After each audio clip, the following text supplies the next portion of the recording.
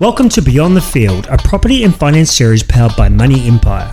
The content you are about to hear is designed to educate and inspire you to tick off your property and finance goals. And when we say beyond the field, we mean your field, whatever that may be.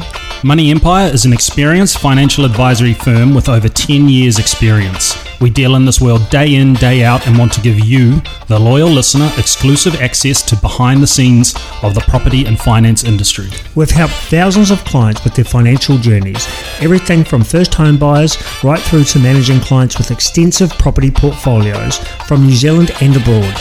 Each week, BTF includes special guest episodes. We chat with industry leaders, entrepreneurs, sports stars, and the stories of everyday people. Now it is your turn to take back control of your future, so kick back and absorb.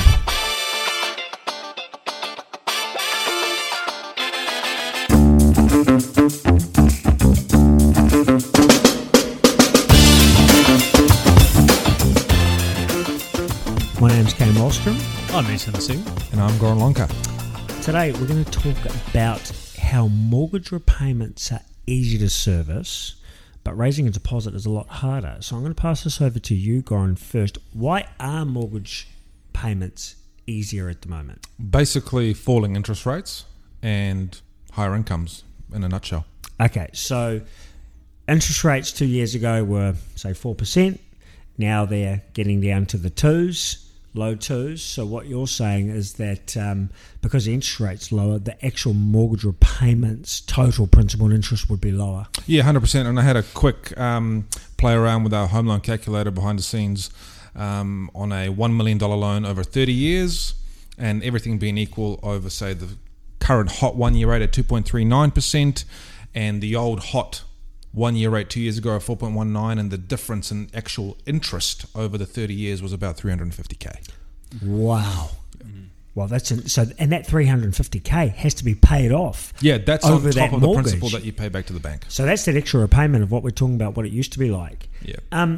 So then on the other side of things, Issa, we have raising a deposit. So we've got all these people trying to get into property, and they're trying to save hard through savings, KiwiSaver, whatever it may be. But this gets harder, A, because house prices increase, but also, too, because I suppose you're not getting returns on your money anymore. So Yeah, look, it can be quite really deflating for people that are trying to save. And, you know, we see first-hand experience of people saying, you know what, we're going to buy a house in 12 months' time. I'm going to save a deposit and we're going to save as much as we can. We're not going to eat avocado. We're going to cut out all our coffees. And all of a sudden 12 months go by, yet the property market has jumped considerably. And we've seen that massively in the last few months alone in the hot market. You know, there would have been people saying, you know what, I've got a 20% deposit. That's what I've saved, and that was our goal from 12 months ago, yet they get here now, and the price houses have just jumped rapidly on them. And this is where we see a lot of first home buyers really get bullied out of the market, and essentially. you were talking to me the other day, going around some people how they're just wanting to hold off and not enter the market on their first buy because they think the market's going to drop. But, I mean, you know, we don't have a crystal ball on this, and if the market does move and go higher, that deposit they have now diminishes and makes it harder for them to achieve what they want. Yeah, spot on. I think also what we need to mention is renting is not cheap. Renting, living in Auckland isn't cheap. Yeah, living in big cities in New Zealand isn't cheap. Before you go on, Goran, would it be cheaper to own a home now and have a mortgage than pay rent on that same home? in some cases, yes, especially in Auckland with the interest rates being so low. Obviously, everyone out there, well, the people that are missing out are the people that are renting. And with the 20% increase over the last year in terms of housing is just astronomical. The people that don't miss out and gain from all this is the actual people who do own homes. So raising 20% on a $1 million purchase, which doesn't actually buy you a whole lot in Auckland, is just, I mean, no one has a spare 200k lying around, or just even to raise that to get into the market takes a really long time. And I think raising a deposit comes down to many factors, and what we've talked about previously is diversification. So making sure that, yes, you're saving money into a savings account, which is not giving you much return these days, You've got KiwiSaver that you're able to use if it's the first time, so making sure that your fund that you're in is in the right scheme and the right growth.